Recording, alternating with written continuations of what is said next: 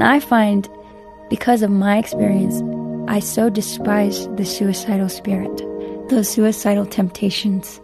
I despise them. I feel like they're so deceptive, and they make themselves, it sounds so reasonable in the moment. It sounds like there's no other way. It sounds like it's honorable. It sounds like it's brave.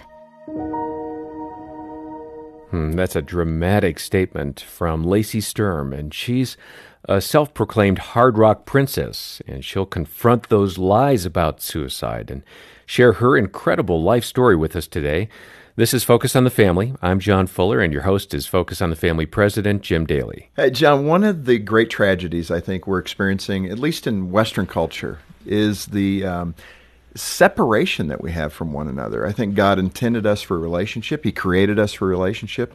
And even with digital, connection, we're just not emotionally connected the way I think God intends for us to be. And we are going to talk to someone today who has come through some amazing difficulties. And she has a passion and a heart to reach a world for the Lord, but that puts her in some very unique situations. And I'm looking forward, one, for the example that she is to all of us, to engage the world, not to pull back and build a bunker and hide from people who don't think like us, but to be active in going out and getting messy in a world that's messy on the Lord's behalf. I think we're all going to learn some things today. Well, this is really a challenging story, and it's full of darkness and despair, but there's also a lot of hope here. And that's what motivates Lacey to go out and find people who need Jesus' love. Without a doubt. And I want you to put that kind of perspective on the discussion we're going to have today. Yes, somebody who's in the rock and roll world, but is doing it for the Lord. And you may be scratching your head thinking, how can those two even live in the same room? Mm-hmm. We're going to learn how today. Lacey, welcome to Focus on the Family. Thank you. Now, you have this passion for people who don't know the Lord, particularly those who struggle with difficult life circumstances and despair. And that's because of what you experienced growing up. Talk about your childhood, what was going on for you, and what was driving some of those despair moments. Well, my mom found herself in positions many times where she would need assistance or help, or we would be in need.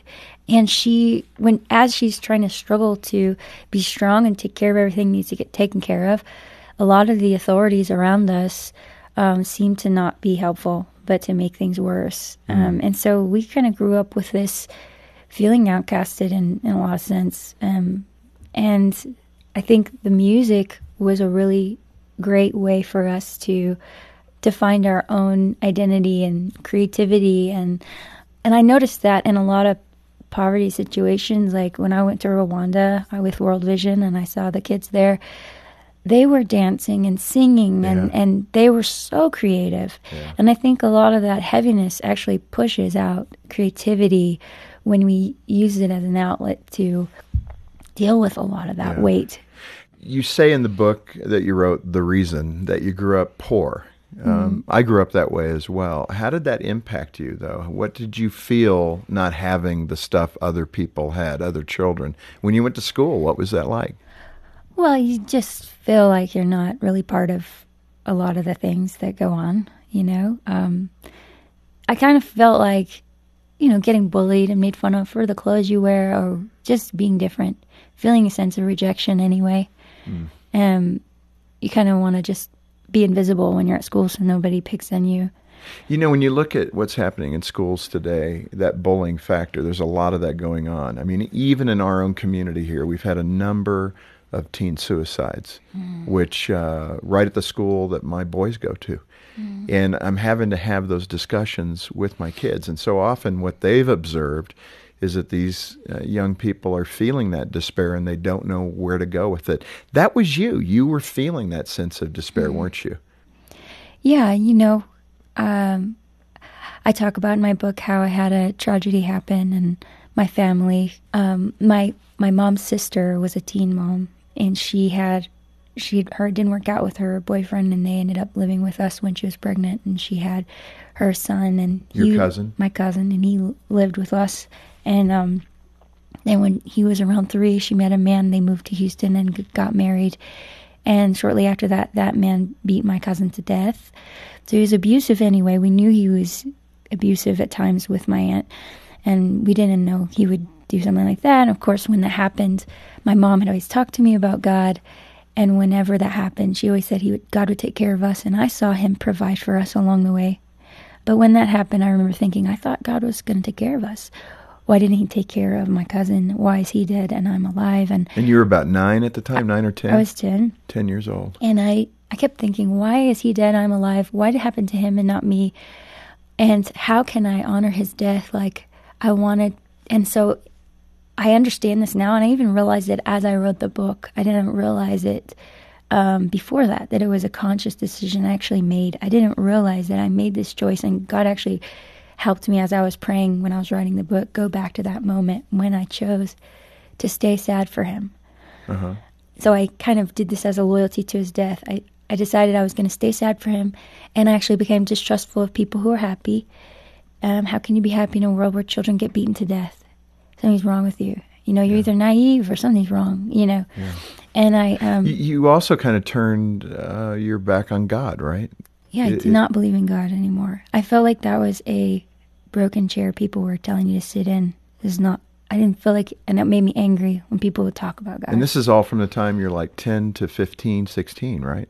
Yes. I mean, that's early to contemplate such weighty and heavy concepts. But you were seeing injustice in the world.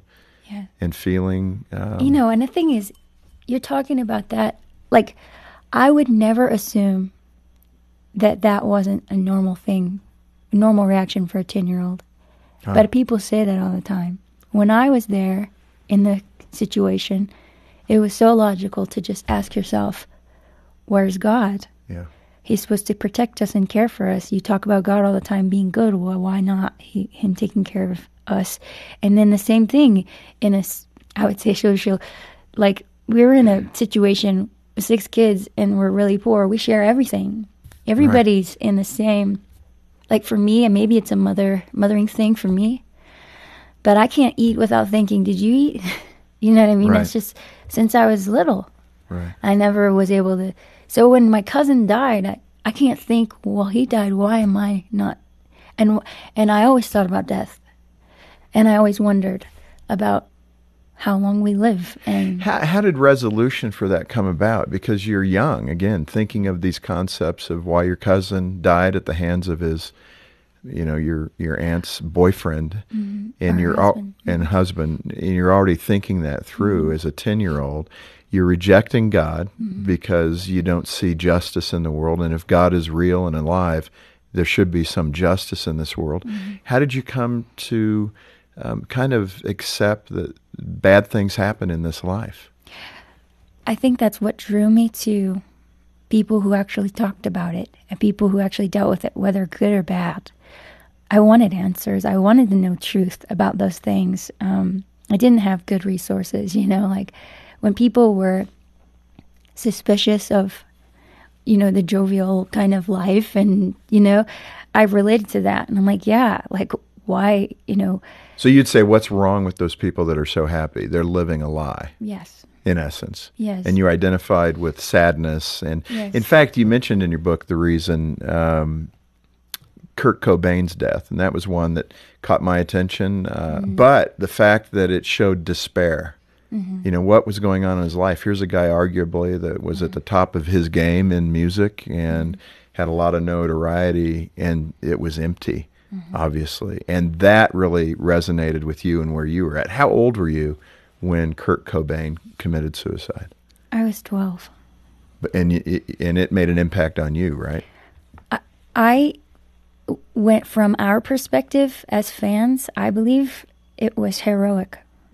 And now I understand how strange that sounds, that it could be heroic from an outside of that situation perspective. And I know that a lot of, there are cultures who consider suicide heroic. And I find, because of my experience, I so despise the suicidal spirit, those suicidal temptations. I despise them. I feel like they're so deceptive and they make themselves it sounds so reasonable in the moment. It sounds like there's no other way. It sounds like it's honorable. It sounds like it's brave. And I remember there was an Instagram thing we went around, and my friend Jordan wrote on her arm, "It's brave to live." Because It's brave to live. And that's the things that a lot of people don't recognize, that in those moments, if you make a choice to continue to live after you've decided that you don't want to live, you can do whatever you want with your life. Yeah. You can hand it over. You can go on any kind of adventure. You can risk everything. You know, to look at that moment of not wanting to live and take it as a place of saying, well, let's do something different. Let's go a different direction. And say, you know, for me, the day I planned to commit suicide, I know we're getting ahead, but having an encounter with God, I remember thinking when I let that guy pray for me, I was like, well, I'm just going to go die. Well, let's talk about it, because we're right at that point. This despair, this path of despair that you were kind of meandering down because you despised happy people and joyful people. I'm sure there weren't many committed Christians that were giving you the answers that you needed at that moment as a 12, 13-year-old. But what was that allure to move into greater despair and even contemplate taking your own life and doing what you thought would be a brave act, like Cobain, and say, okay, I'm not enjoying this life, I'm going to end it. Well, talk about what got you to that point. Well, with Nirvana, the message was, they came out in a materialistic time in the 80s where everybody has the in, and they're so flamboyant, and, you know, and all of this kind of like expensive whatever. And they came out looking like homeless people. Right. Torn shirts. The whole bit. And they actually identified with a homeless community. He was celebrated for having been homeless and living under a bridge. He had a song called Under the Bridge. And so to be celebrated as a poor person who wears those kind of clothes because that's from the thrift store, and who gets made fun of because you have nothing, all of a sudden now you have an identity, and you're like, we have a voice here. And when he got into being famous, you could see in his interviews the struggle he had with being famous and being notarized, like everybody knowing him, but him wanting to be an everybody person. And they kept exalting him, and you could see the struggle in a sense in his interviews. And so when we as fans, what I perceived was that he was saying, I don't want this. I'm better than you. Right. I'm above you. But I don't know how to let go of it. It's like I'm stuck and sort of trapped in this. But that was attractive to you. You were identifying with that because that was you. You were living in clothes you got from the thrift store. You were poor. Your dad wasn't in the picture. Yeah. And so you're identifying. How did you end up going to that church on that day where your life changed? Well, my grandmother had... your grandmother. Yes, I was kicked out of my home for getting fights with my mom a lot, and police were called several times. And I lived with my grandmother in Mississippi. That was the last resort for your mom? Let's put you with Grandma and just see if she can straighten you out? Well, the police suggested that we find another place for me. Huh. And it was that intense. Well, yeah. They were picking me up for running away, things like that. And now that I look back, and they're like, maybe you should look at another place to stay. And I thought, wow, we really needed that. It was too much. So you went to Grandma's. Now, how was that? When you showed up at Grandma's house, was she all loving? It was relieving. It was. It was so relieving to get out of the environment, being stressful, and starting over is such a great feeling. But you did have some conflict, right? Right. Well, I'm still struggling with all the things I struggle with, but there's a relief in starting over, Yeah. And so then, I still am drawn to those people. I'm hanging out, and I'm trying to find ways, we end up doing being involved in drugs, and just this following the rules at home the way I'm supposed to. And I don't think it was necessarily vindictive. It was just, I had a hard time understanding sometimes. Just transitioning is hard anyway. And your identity was growing within that community, right? Yeah, well, I magnified any little thing in my mind that was rejection. Right. Anything that was a discipline, I magnified it in my mind and said, just always thinking, they don't love me, and I'm a burden to them. That was the biggest. That's what you feeling. felt at that age. They don't love me, and I'm a burden. Mm-hmm. Yeah, that can be devastating to a child. Yeah, and you look at them and you think, well, I feel like they wanted to do the right thing because they have to do the right thing. I didn't feel like I was a blessing to them. I felt like I was a burden. Do you ever think about your behavior being a test of their love? To say, will you love me even if I act this way? Have you ever thought of that? Subconsciously, there was that. Will you still love me? In fact, you and your grandma had a bit of a shouting match, if I read that correctly in your book. There was one day where the two of you verbally just went after each other, and you were yelling, and she started to yell back at you, and she didn't stop for an hour? Yeah. What is it? I mean, literally just screaming? Yeah. Well, her husband, my grandfather, was in the hospital, had a heart attack earlier that week, and she was trying to tell me, you're not obeying our rules, you're getting in trouble at school, you're doing things that are illegal, all of this is stressful, your grandfather's in the hospital, he had a heart attack earlier this week, and you're not helping anything. And what she's trying to say is, your actions affect more than just you. There's more people impacted by your problems than just you.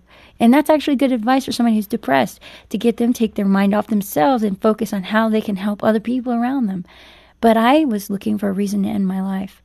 And so I twisted her words from what she meant, we love you, you're impacting us because we love you, to saying our life would be better without you. Which is not That's what you were feeling she was saying. This is what I twisted, the enemy twisted that in my mind, which was not true at all, because there is no way it would have been less stressful if I had committed suicide on my family. It would have been more stressful. But I found it to say, life would be better without you. I'm going to take my life. I found a selfless reason. In that context, talk about, though, she was going to outlast you in terms of screaming, right? I mean, that's what caught my attention. You're kind of holding back here a little bit. She was determined to out-scream you. You're screaming at her, and she just decided, okay, today's the day. I'm going to take you on toe-to-toe. You're going to church. And she then said you're going to go to church. Which was my punishment for skipping school that day. So what happened? She took you to church. She didn't even go in, did she? No, she couldn't, because if she did, she would have ended up talking to people, and I could have gone out and ran away. Was this a church that she went to? Yeah. Okay, so she was regular, but she sat in the parking lot. She sat by the doors. And forced you to go in. Front of the doors. Like, There's if you walk tactic, out John. that door, she's right there in the van. So you go in. What are you feeling when you walk into this church? Feeling despair, feeling rejected, not feeling loved, and your grandmother is forcing you to go to church. What are you thinking when you walk in the door? I hate everybody. You hate everybody. I hated everybody. I hated everybody, especially the pastor. And I also had this, felt like I was an intellectual and was in Mississippi, and everybody to me is like, they're not educated, which is not true. They just talk, real life. Well, I really respect you're feeling them like now. you know more than everybody else Yes, around you. But what exactly. happened in that church service that got your attention? Well, when he spoke, he began to talk about scenarios that he had been through that were just like I was the only person in the room. And like he was telling my story. What did he say? Well, he talked about different families and the struggles they went through. He talked about the kids feeling isolated and having to take on more responsibility than they need. And he talked about how the violence that happens in those situations and how they become, they feel alone and misunderstood. And he talked about suicide. He stopped in the middle of all of that and just started crying. And that was really impactful to me because I never saw, to see someone be sad, to weep over someone they don't know, and to weep over someone who despairing of life. Even just seeing him weep resonated with me. Like, do you cry? Like, do you have pain in your life? Like, I will listen to you if I know that you can understand that that's how I feel, you know? And so for him to weep stopped me and made me listen. And he doesn't know you're there, really, and what your issues are. He's just speaking to the full audience. Yeah. And he's saying, I feel a heavy heart for somebody. He didn't say anything. He just weeping. He stopped talking, just weeping. And everybody's listening. And you can feel some people are embarrassed. And it's uncomfortable. And he says, finally, he's wiping his tears. He says, there's a suicidal spirit in this room. And it was just total silence. And everybody realized, you're crying because you feel like a sense that there's somebody here who wants to take their life.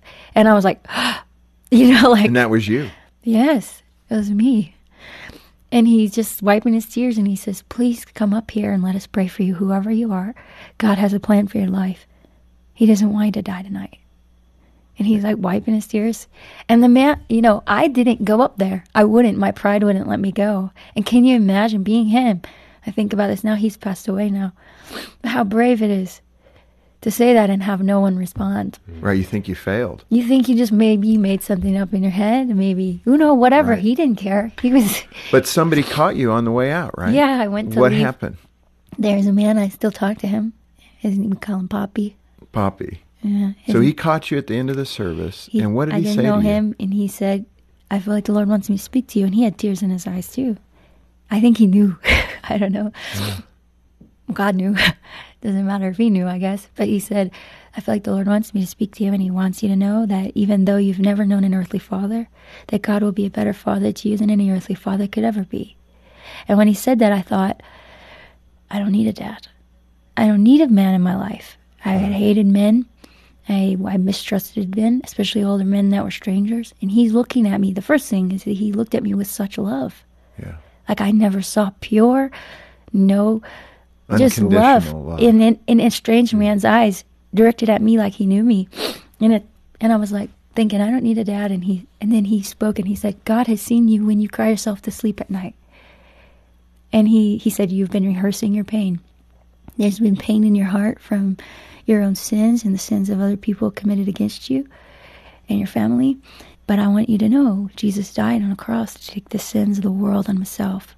So he took the effect of the sin. He took our pain so we don't have to carry it in us. And he said, can I please pray for you? And ask Jesus to take the pain out of your heart. And I was just like, at that moment where I'm like, I'm either going to go die or I'm going to wait a minute and let this guy pray for me. And how can he know all these things? And I finally was like, this flicker of receptiveness came. And a little spark. I was like, okay, you can pray. Well, isn't that something? Praise God, huh? Yeah. I mean, that crack in the door, your heart opened up. Well, I was such an outspoken atheist, and I was like, unless I saw it for myself, I was not going to believe. And so I love that God is he knows what we need, and he's so kind. And it still took a choice for me to say, I'm going to let you pray for me. And so he put his hand on my shoulder, began to pray, and he said, God, I pray you wrap your arms around this girl that you created.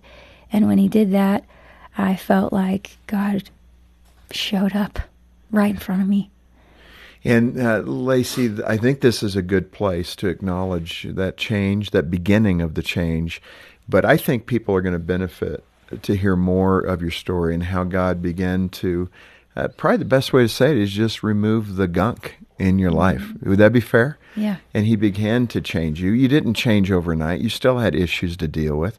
I think so often people who have that transformation think, tomorrow I'll wake up and everything will be right and I'll no longer be captivated by those sins that have ensnared me. That's not typically what happens. In fact, what typically happens is it becomes more of a fight, that those things that ensnare you become even more difficult.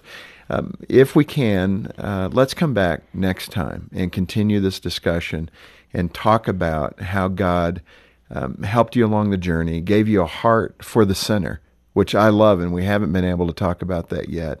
But I want to talk about why you continued then in rock music to reach people for the Lord in an environment most Christians would say, run, don't go there. Yeah. But you're doing it, and I want to lift that up. Let's come back and talk about that.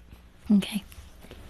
And Lacey, we so appreciate your vulnerability and your spirit in sharing such an amazing story with us. And many of our listeners, I know, will be looking forward to part 2 of our conversation next time. Our program was provided by Focus on the Family. And on behalf of Jim Daly and the entire team, thanks for listening. I'm John Fuller.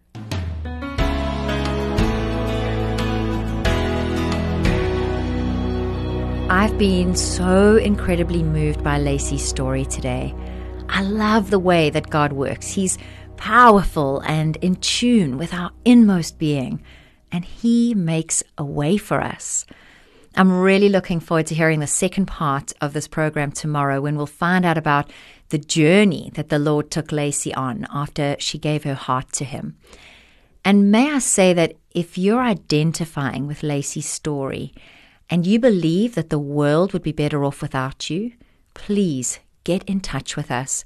The number to call is 031 716 3300, or you can click the counseling tab on our website at safamily.co.za. We have counselors who can pray with you and help you on your journey. Alternatively, speak to someone you can trust if you find yourself having suicidal thoughts. Or if you're a parent and you have any concerns, I also want to encourage you to have a look at our Alive to Thrive curriculum, which is designed to help adults proactively address issues that can lead to suicide. This is a pretty rich curriculum. It's got a lot of heart and passion, a lot of practical help, and we want to get this information out to as many parents, teachers, and youth leaders as we can. So it's all freely available on our website at safamily.co.za. You'll also find Lacey's book, The Reason, How I Discovered a Life Worth Living, on our website, where she tells her story of physical abuse, drug use, suicide attempts, and more, and her ultimate salvation. This month is Suicide Prevention Month, so we're highlighting the hope and help there is, most especially in Jesus. Again, please get in touch with us today if you've not yet surrendered your heart to Jesus. And you would like to, because we would love to pray with you and give you a free resource which will help to explain the fundamentals of what your decision means. It's a downloadable booklet called Coming Home, an invitation to join God's family. Please visit our website, safamily.co.za, and find the PDF download there. I'm Alison Schnell for Focus on the Family Africa. Thanks for tuning in today, and be sure to catch the conclusion of our program tomorrow, when we'll once again help you and your family thrive in Christ.